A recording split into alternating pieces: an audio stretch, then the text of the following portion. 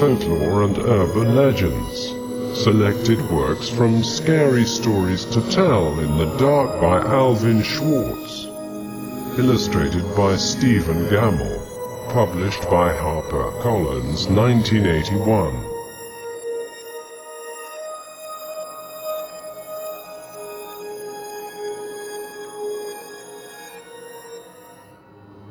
The Thing. There were two young boys named Trevor and Will. They spent most of their summer vacation hanging around town, looking for things to do. One hot August night, the boys were sitting on a fence by the main road.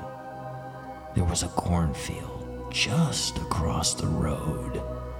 Suddenly, Trevor spotted something in the field. In the darkness, it was difficult to make out, but he thought it looked like some kind of weird animal. He nudged his friend, pointed in the direction of the strange-looking figure. Will said he could see it too. He wasn't sure, but the mysterious thing seemed vaguely human. The next thing they knew, the thing was gone. The boys craned their necks and scanned the field with their eyes. Out of the blackness came the thing. It slowly walked over to the edge of the field before disappearing again. Trevor and Will looked at each other, puzzled. "What was that?" asked Will. "I have no idea," replied Trevor. No sooner had he said that than Trevor felt a clammy hand on his shoulder.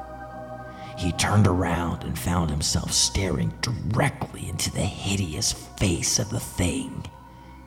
He let out a yell of terror and surprise. The rotting skin on the thing's face was coming off in places, revealing the bone underneath. For a moment, it just stared silently at Trevor with its dark, sunken eyes. Then it suddenly grabbed hold of his arm. Trevor felt its fingernails dig deep into his flesh as he wriggled out of its grasp. The two boys leaped off the fence and ran down the road, screaming in horror. They didn't stop running until they reached their homes. They tried to tell their parents and friends about the things they had seen that night, but nobody would believe them. When Trevor woke up the next morning, the scratches on his arms were still there. After a few days, they got worse and worse. Trevor got sick, and his parents took him to see a doctor. After examining his arm, the doctor told the boy it was infected and gave him some pills to take. Unfortunately, Trevor's condition got worse and worse. The infection spread to his entire arm, and it wasn't long before the flesh was rotting and falling off. He was taken to a hospital, but no matter what the doctors did, no treatment seemed to work. The infection spread throughout his whole body. Trevor was confined to a bed and started to waste away.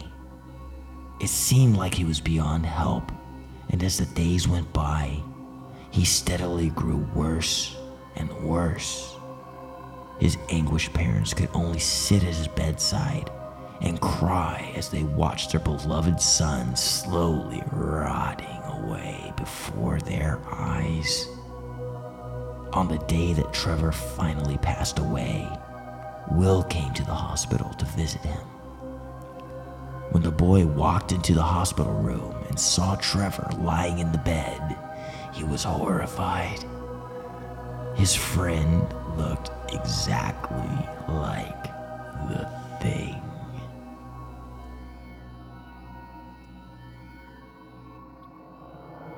High beams.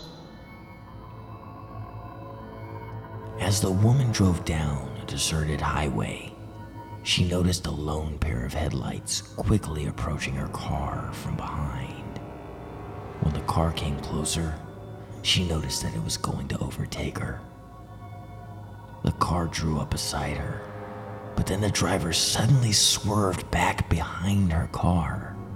She started getting nervous and kept an eye on the strange car in her rear-view mirror. He pulled up dangerously close to her rear bumper and began flashing his high beams at her. The headlights dimmed for a moment, but then the high beams flashed again and the car behind her surged forward. The car followed her very closely, and on tight curves, over hills, he would flash his high beams on and off. The frightened woman struggled to keep her eyes on the road and fought the urge to keep looking at the car behind her. Finally, she approached her exit, but the car continued to follow, flashing the high beams again and again. The terrified woman took out her mobile phone and dialed 911. When the operator answered, the woman screamed into the phone, "A car's following me. He keeps tailgating and blinking his lights at me." The woman gave her address, and in a few minutes, she saw the red and blue lights of a police car in the distance. She breathed a sigh of relief as she pulled into her driveway.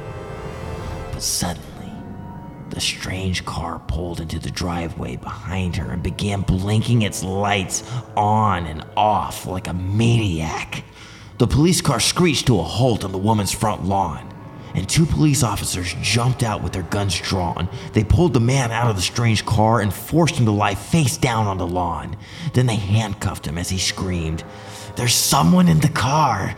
There's someone in the car!" The two policemen suddenly pointed their guns in the woman's direction and fired. The woman screamed, but when she turned around, she saw the bloody corpse of a murderer fall out of her back seat. There was a large butcher knife still clasped in his cold, dead hand. The police searched her back seat and found duct tape, a blindfold, and a pair of handcuffs lying there.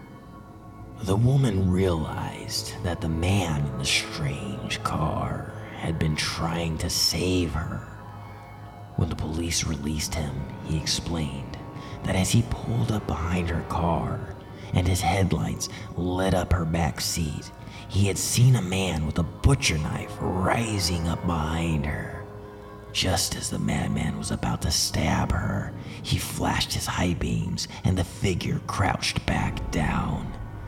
"I flashed my high beams every time I saw him raise the knife," he said.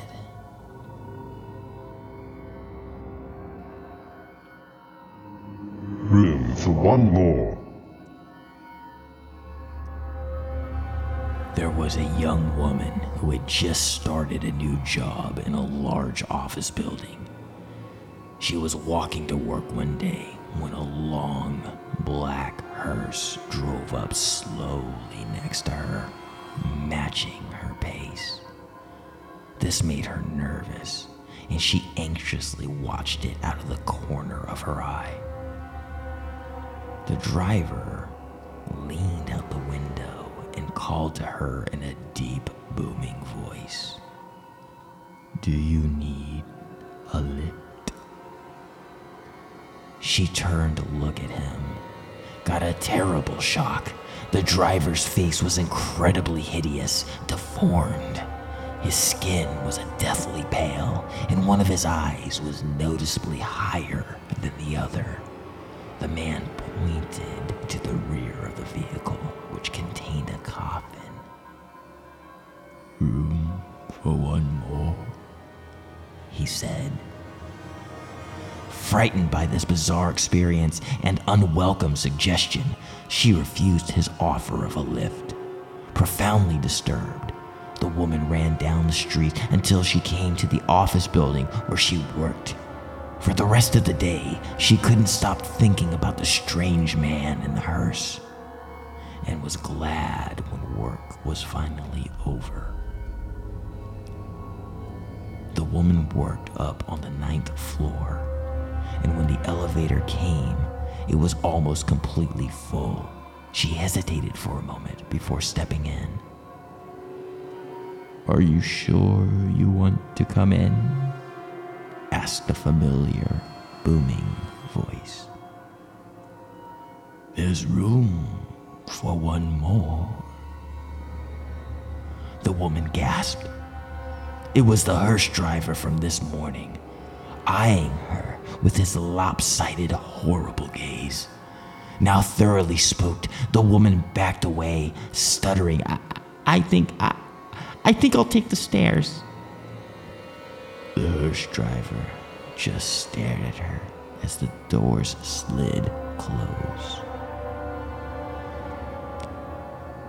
The woman had only taken a few steps down the stairs when she heard a chorus of screams followed by a deafening crash.